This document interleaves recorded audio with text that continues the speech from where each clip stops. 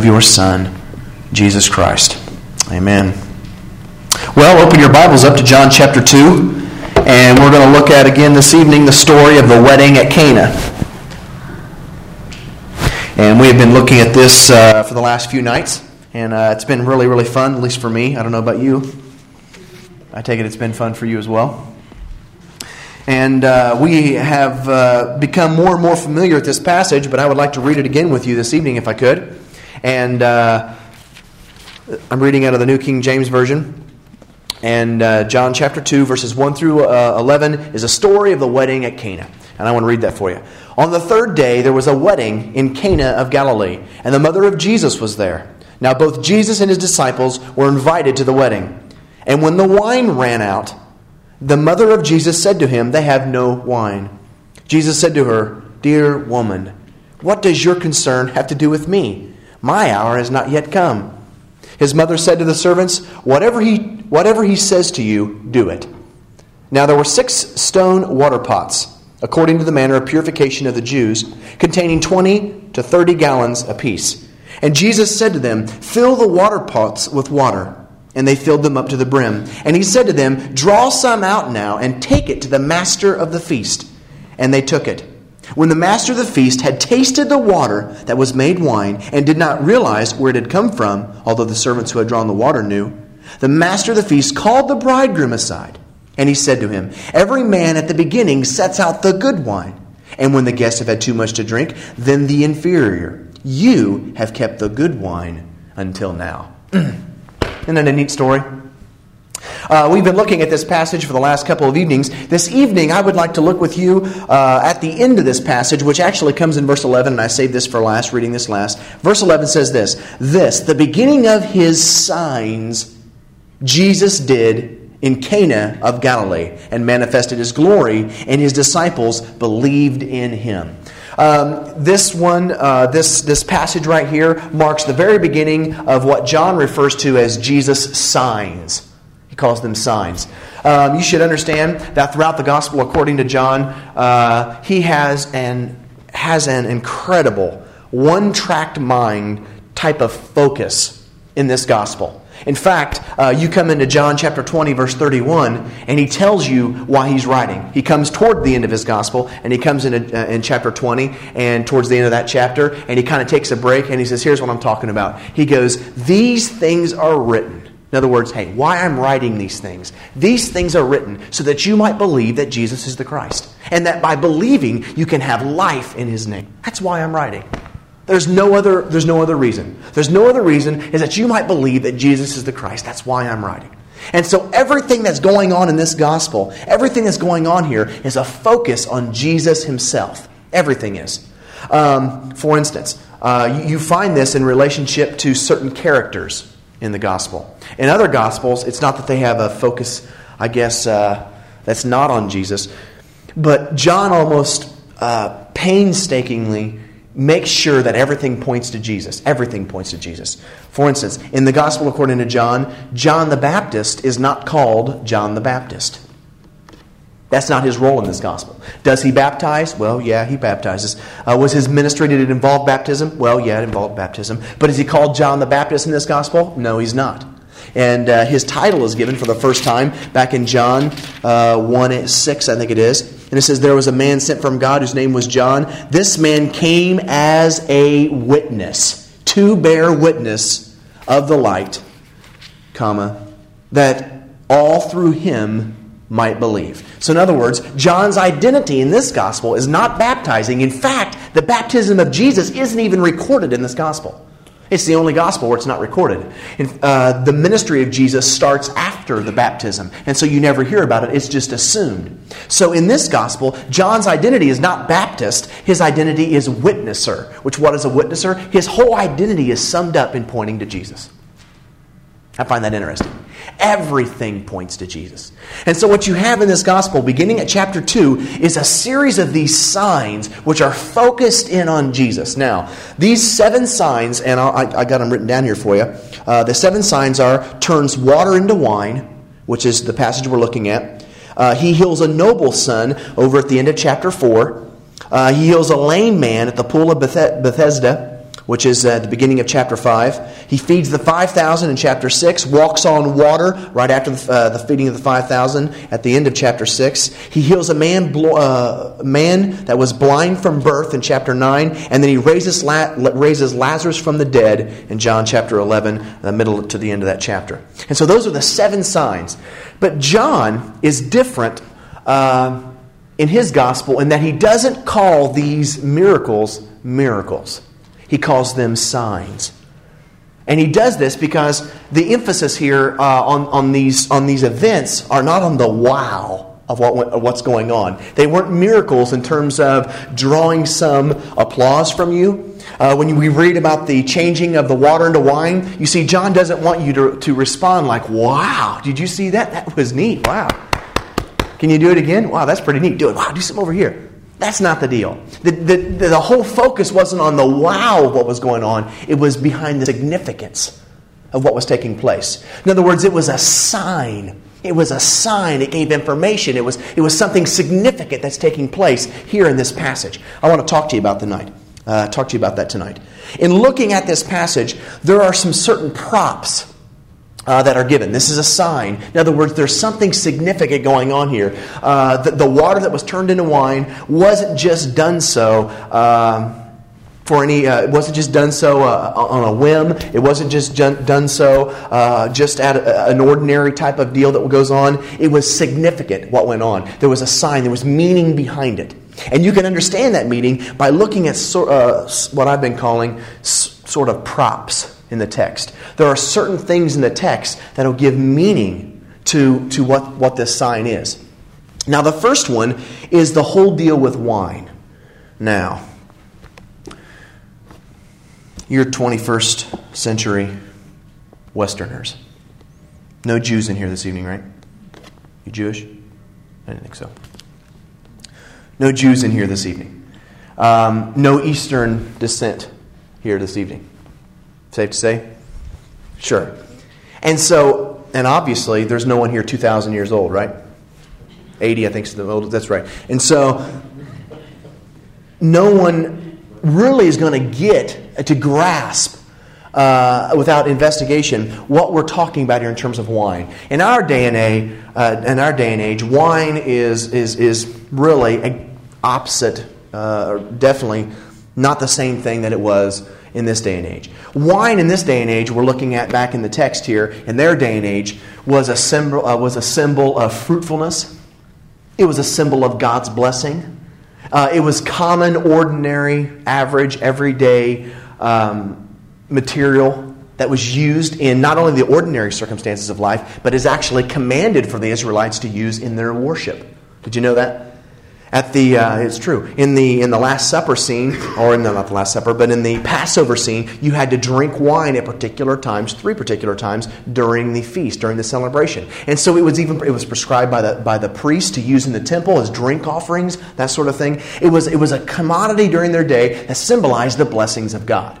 Now, the wine was, of course, used by Jesus because it was such an ordinary commodity. It was used by Jesus in one of the miracles. He always talked about, of course, his father was the gardener, he was the vine, we are the branches. And he constantly uses this in his parables. Why? Well, because they were familiar with it. They had vineyards. It was that kind of stuff. So the vine was not only a symbol, a national symbol of the people of Israel, it was an ordinary, average, everyday commodity among them. So that's one of the most important symbols you're going to find in here. But also what's important is the stone water pots in which Jesus kind of incorporated for the miracle. Here's how it goes. Here's the story. You have Jesus who shows up to this wedding, of course, and you have Mom who comes up to Jesus, and she says they're out of wine. And Jesus seems to be very standoffish about it. He says, "Dear woman, why do you involve me? Why do you involve me in your plan? Hey, my hour has not yet come." And we understood that last night as being, I move and I respond when God speaks. And He hasn't spoken yet. I care, but hey, my hour has not yet come. But Mother doesn't hear him. And she turns to the servants that she's gathered, and there's a number of them, and they probably, now the issue is they were out of wine. That was the issue. The issue was that they were out of wine, so they probably had these wine containers. And of course, or these little wine skins. That's probably what they had. And Jesus turns over and he sees these servants that have been turned over to him. And he's going to address this issue of wine as we know the story. But he doesn't implore the wine skins. He doesn't say, hey, fill these wine skins with water. He doesn't do that. In fact, they were made for that.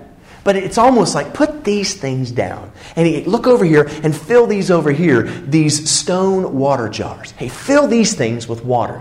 But they just weren't any stone water jars. The text says, now there were set there 6 water pots of stone. But John doesn't leave it there. He adds to tell us what kind of stone water pots they are, according to the manner of purification of the Jews. In other words, they just weren't any stone. They just weren't any stone pots. They just weren't something from the kitchen that had to be standing aside. They just weren't something setting out there for the food or whatever. These things were set for the purpose of ceremonial washing. In other words, throughout the Old Covenant, you have certain practices that the people of God had to abide by. And one of those was that they had to remain ceremonially clean. And throughout the normal, average circumstances of their day, a Jew, an Israelite, might become unclean. So what would happen is they would come over to these ceremonial washing pots. They might have to wear a special dress, not sure. But they would come over with a towel, of course, there, and they would go through this ceremonial procedure of becoming clean again. They would become clean. And so these things were used to fulfill, hear this, they were used to fulfill the old covenant which was set up by God. And so what Jesus does is he looks to these guys, he looks to these servants, and he says, listen, fill these up with water. And of course, they're thinking, okay, fill these up with water. Good thinking, Jesus. Hey, they're almost out. We want to make sure that we can keep the law. That's Jesus. Always obeying God. Good thinking, Jesus. And so they go over, grab these buckets, and they fill these things up with water, which is fine. And then they get back, and Jesus turns to one of the servants, and he says, draw some out and take it to the master of the feast, to the master of the banquet. And naturally, they're thinking, of course, he's probably ceremonially unclean. Jesus, good thinking, wants to make sure he's ceremonially clean. So one of the servants goes over, takes out some of the water, draws some of the water in a bucket. It probably didn't have a ladle in it because it was water. They just filled it up. And they walk up to the master of the banquet. He's standing there right beside the master of the banquet. And of course, he's got a towel probably draped over his arm. The master of the banquet turns beside him and looks at him like, what do you want? Looks down in the bucket and sees wine. And he goes, oh, thought we were out of wine. And the servant looks puzzled, looks down in the bucket. His eyes get real big and he goes, well, I got water. And of course we know the story. The master of the banquet dips into the wine and it goes on and he goes over and chastises the groom and all that. Now, the ramifications of this, hear this. This is really neat. The big deal to this is what you have now is you have 6 stone water jars. 6 stone water pots used for ceremonial washing, used to keep the old covenant, that are now filled with wine. What does that mean? Well, somewhere during the feast, what you're going to have is you're going to have somebody, some guy, who's going to become ceremonially unclean. And so what is he going to do? Well, he's going to go wash. And he's going to walk up and he's going to go to the pots. And of course, he's going to take off his outer garment probably. He's going to grab a towel, wrap it around his waist maybe. He's going to take one, put it over his arm. He's going to stand there, maybe says a prayer, and reach down in. And right before he touches, he goes, what in the world? These are all filled with wine. And he probably turns around and goes, okay, very funny. Who's pulling the old wine in the water pots routine again? Did someone pull a prank? These are supposed to be... What? And this guy who's ceremonially unclean is unable to fulfill the old covenant requirements to become clean. Yeah, I know, isn't that something? But you see, that was huge. That was huge. But it shouldn't surprise you. Shouldn't surprise you because Jesus was always doing stuff like this. For instance, in this same book, I won't even pick stuff that's in other books, and there's tons of stuff like this. Matthew and Mark and Luke record more than John does. But just a couple chapters later, in chapter 5, listen to this. After this, there was a feast of the Jews, and Jesus went up to Jerusalem. Now there is in Jerusalem by the sheep gate a pool which is called in Hebrew Bethsaida, having 5 porches. In these lay a great multitude of 6 people, blind, lame, paralyzed, waiting for the moving of the water. For an angel went down at a certain time into the pool and stirred up the water. Then whoever stepped in first after the stirring of the water was made well, and whatever disease he had was gone. Now a certain man was there who had an infirmity 38 years. When Jesus saw him lying there and knew that he already had been in that condition a long time, he said to him, "Do you want to be made well?" And of course the sick man answered him, "Sir, I have no man to put me into the pool when the water is stirred up. But while I am coming, another steps down before me." And Jesus said to him, "Rise, take up your bed and walk." And immediately the man was made well, took up his bed and walked. Wow. 38 years. Now that's older than me. That's old. That's a long time. He shows up, this guy's waiting there beside this pool. He's been there for a long time. He's got this terrible paralysis disease. And every time the waters are stirred and he rushes in, someone gets in before him. You know how pushy people get. Of course, in our day and age, we have the Walmarts, which is a symbol of pushy. And of course, Jesus approaches this guy and says, "Listen to me." He says, "Listen to me. Do you want to be made well?" And I said, "Well, sure I do. Sure, I want to be made. But every time I try, someone rushes in front of me. You know how it is, Jesus. And they rush in front of me and I can't get it done." And Jesus says, "Hey, rise up, take up your bed and get at it. Walk." And he's healed. He's healed. Which isn't a big deal until you get to the next sentence. The end of verse 9, it says, "And that day was the Sabbath." Was the Sabbath. Which was a no-no. You see, the Pharisees were always getting on Jesus for this. Same book. Flip over with me a couple more chapters to chapter 9. Probably the most distinguishing, phenomenal miracle that Jesus did. Chapter 9. Verse 1. "Now as Jesus passed by, he saw a man who was blind from birth.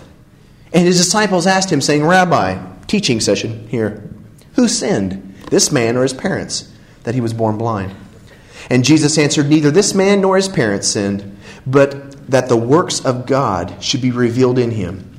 I must work the works of him who sent me while it is day. The night is coming when no one can work. As long as I am in the world, I am the light of the world." When he had said these things, he spat on the ground and made clay with his saliva. And he anointed the eyes of the blind man with the clay. And he said to him, "Go, wash in the pool of Siloam," which is translated sent. So he went and washed and came back seeing. Now, that's really neat. And of course, he runs around. It's a wonderful story. But you go down a few verses and it says, verse 13, what you've had a few people that are, hey, they don't believe it's him. Well, some believe it's him. And everyone's wondering who this guy is. Is it the real guy? Is it an imposter? Hey, where'd the other guy go? Is he healed? Was he really from birth? Was he faking it? What's the story here?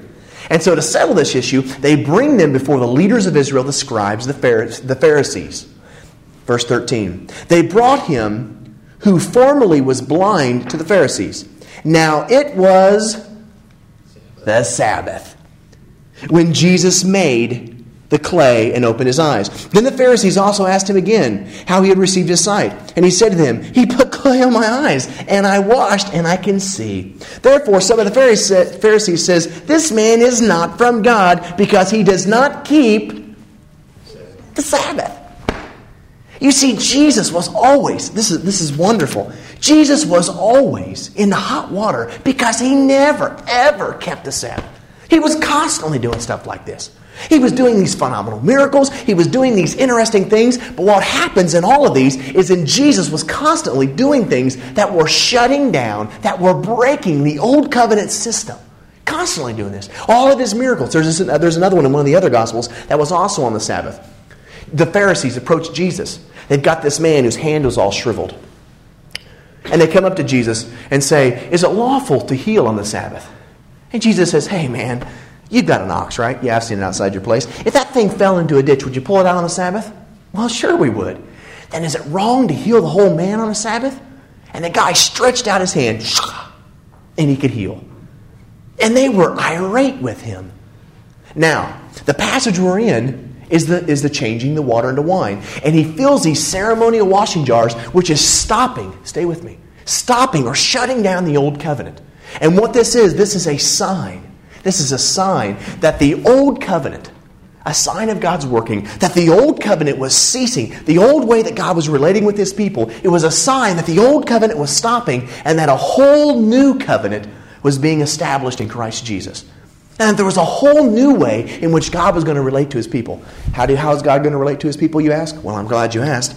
Because you come to the end of chapter 11, and this is what it says. The beginning of his signs Jesus did in Cana of Galilee, and God's manifested his glory. And his disciples put their faith in him. And so what you have in this awesome sign, this moving and acting and working of God, is you have that God's glory is shown. God's glory is shown in this scene. God's glory. If you do a study, and this is so wonderful, if you would do a study of God's glory throughout the Old Testament, what you would find is that God's glory is always limited to his presence, and there's a separateness. There's a separateness from God and us.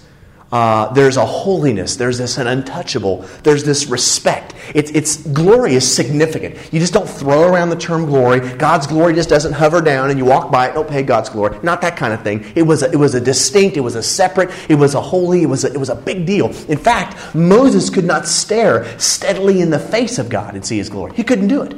And so God had to walk by, holding his hand over Moses' face, lifting his hand up so he could only see the backside of the glory. Couldn't see the whole thing. There was another time, of course, Moses, at the beginning of his life, walks into the presence of God's glory and has to take off his sandals because it was holy ground. One of my favorite stories of God's glory and the separateness of God was in the story when, David, he goes out and he conquers this country and brings back the ark. And God's blessing, of course, is on David. And he has this ark set on this donkey that's coming into Jerusalem. And there's a guy behind it, and his name is Uzzah. How'd you like to have a name like Uzzah? Okay, anyway, Uzzah's following this donkey. And what happens is the donkey stumbles. And the ark tips a little bit sideways. And hear this. Out of love, out of devotion, out of respect, you have Uzzah who jumps forward to steady the ark. He doesn't want it to fall. He cares. He's compassionate. He's worshiping God. And he steadies the ark. He touches the ark to push it back up on the donkey. And what happens to Uzzah? He dies. He's killed. And David responds very much the way I do. He doesn't understand. He's even upset, mad. And so what does he do? He leaves the ark outside of the city, doesn't he? He says, hey, how can I have a relation? He's looking at his buddy over there who says he wasn't doing anything bad. He loved God. But it was this separateness, this glory. And when they built the temple, you got to see this now. When you built the temple, there was this so much of a distinction between, you couldn't just walk into that presence. You couldn't kind of hang in that. For when they built the temple, you've probably heard stories of the temple before. They had the outer courts where they had all this opportunity to come and buy lambs and change your coins and all kinds of stuff out there, dealings. But when you came in the temple, you came into what's called the holy place. It was the holy place of God. No women were allowed in there. No animals were allowed in there unless they were being sacrificed. No Gentiles were allowed in there. This was for the people of God. It was called the holy place. And you could only go back in so far. And there was you were a select amount of people. You just couldn't walk into the holy place and hang out in there type of thing. I mean, priests were in there. It was performing the duties. But then you came to the back of the holy place where this huge veil was, this curtain, which was like 6 to 8 inches thick. Some say 12 inches thick. It was huge, wasn't it, Pastor? It was huge. And behind that was the Holy of Holies. Ooh. Now that's the really holy place. And no one went back there except for one man once a year. And he was appointed by all the other priests. He was the high priest for that year. And he would go back there once a year where the covenant was, and he would offer the sacrifices before God for all the nation. And once a year, and true story, you can find it in the Word, that when he went back there, he would tie a rope around his waist. So that when he went back there, if he did something wrong and killed over dead, well, I'm not going back there to get him. We'll just pull him right out of there. That's really how it worked. That's the truth. That's how separate. That's how apart from. That's how holy. That's the glory we're talking about here. This unapproachable, this tied to religious, and you got to do it just the way that God wants you to. There's no slack on this kind of thing. There's procedure that has to be done. This is what we're talking about. It's the covenant type of stuff. That's the old covenant. And when Jesus comes, every one of his signs, which means just more than miracles. He didn't want you to look at the guy who's born blind and go, wow, that was phenomenal. I wonder what else he can do. Kind of like a David Copperfield type of thing. Whoa. I wonder if he can make a building disappear. Can he make the temple disappear? Is there mirrors involved? Not that kind of stuff. He wasn't interested in that. You see, there was significance and meaning behind it. And what the meaning was is that way that God related to his people.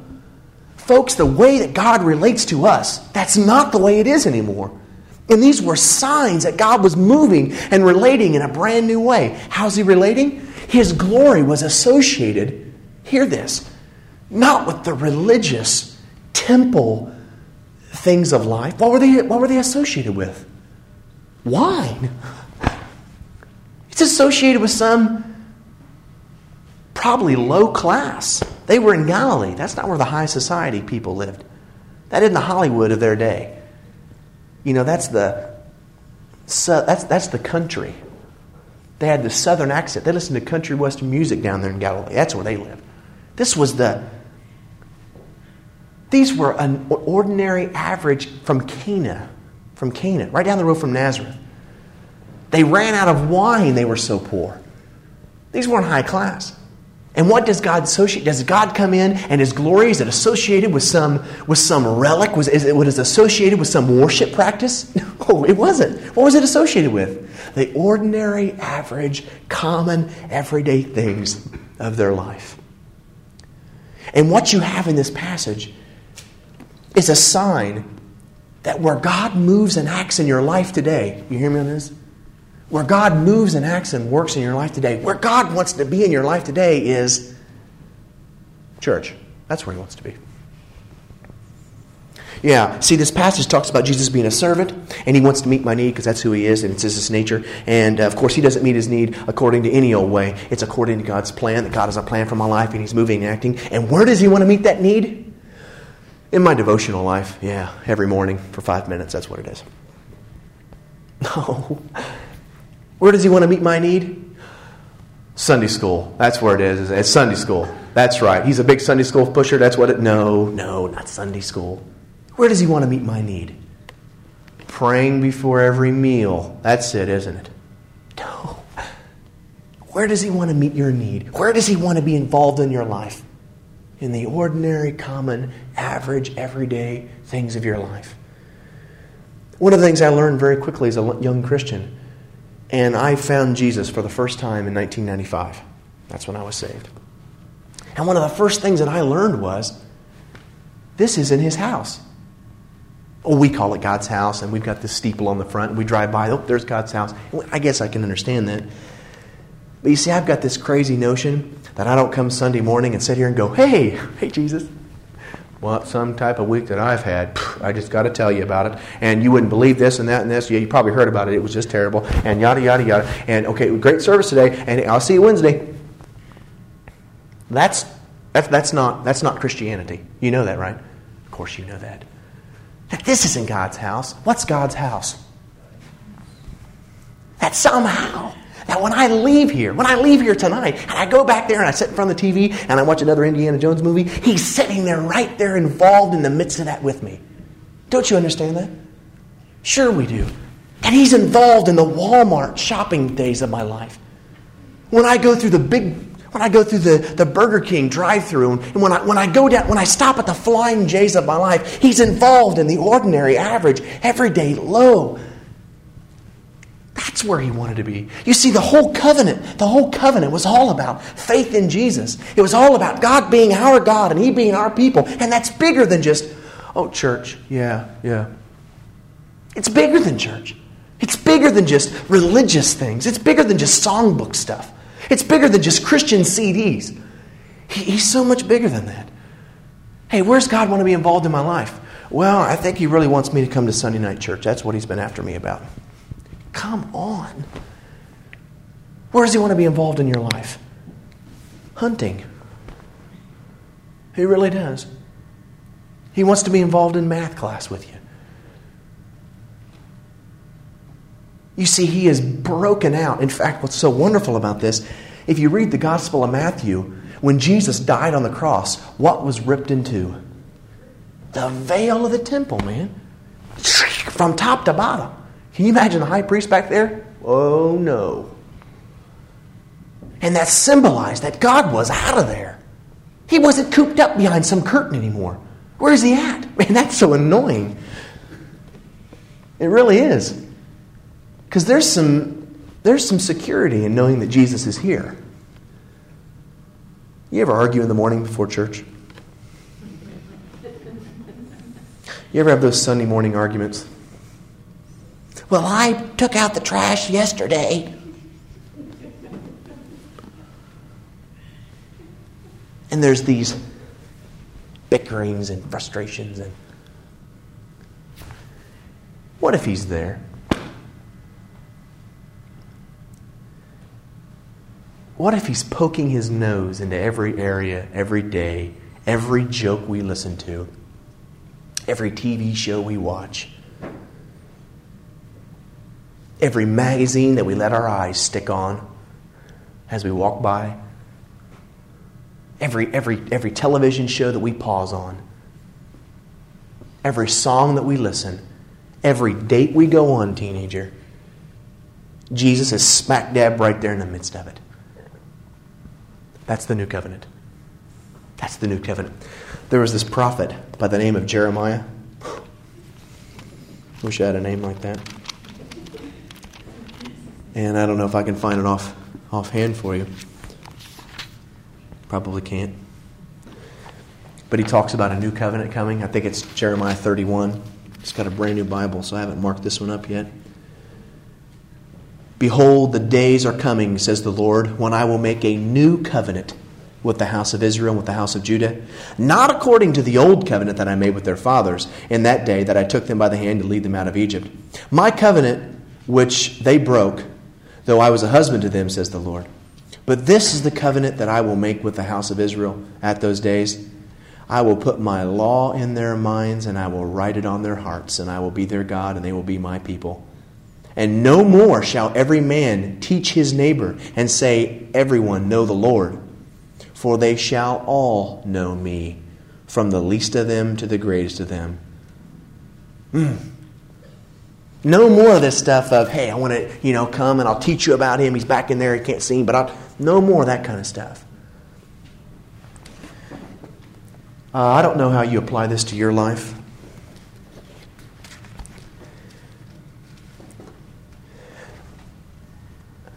I hear a few people talk about things that I used to talk about.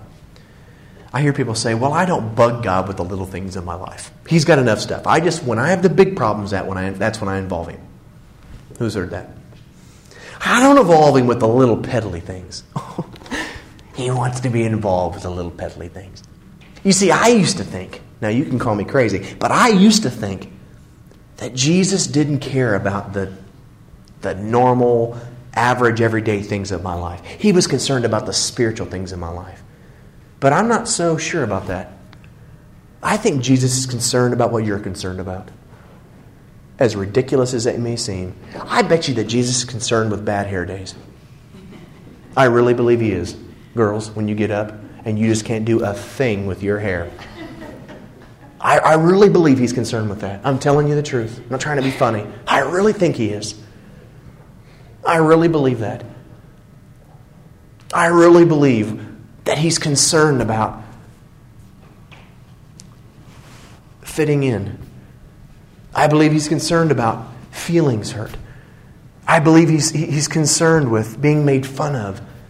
I think He's concerned with everything that concerns you. He is smack dab feeling that emotion, and He's there going, I understand. I believe that. And I don't know what perception you have of Him. But my Jesus And my God, which is so unbelievable, He knows the hairs on my head. He's so intimately involved in my life. And I invite Him in the midst of everything that I do.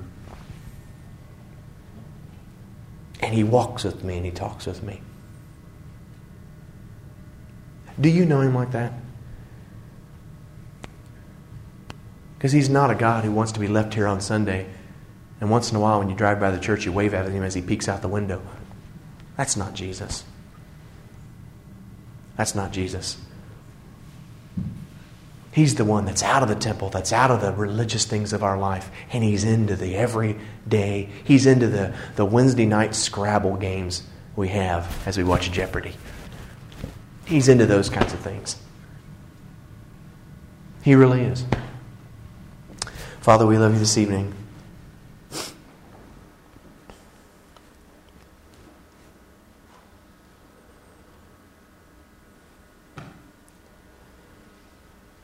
I readily admit, Lord, that I don't really understand You.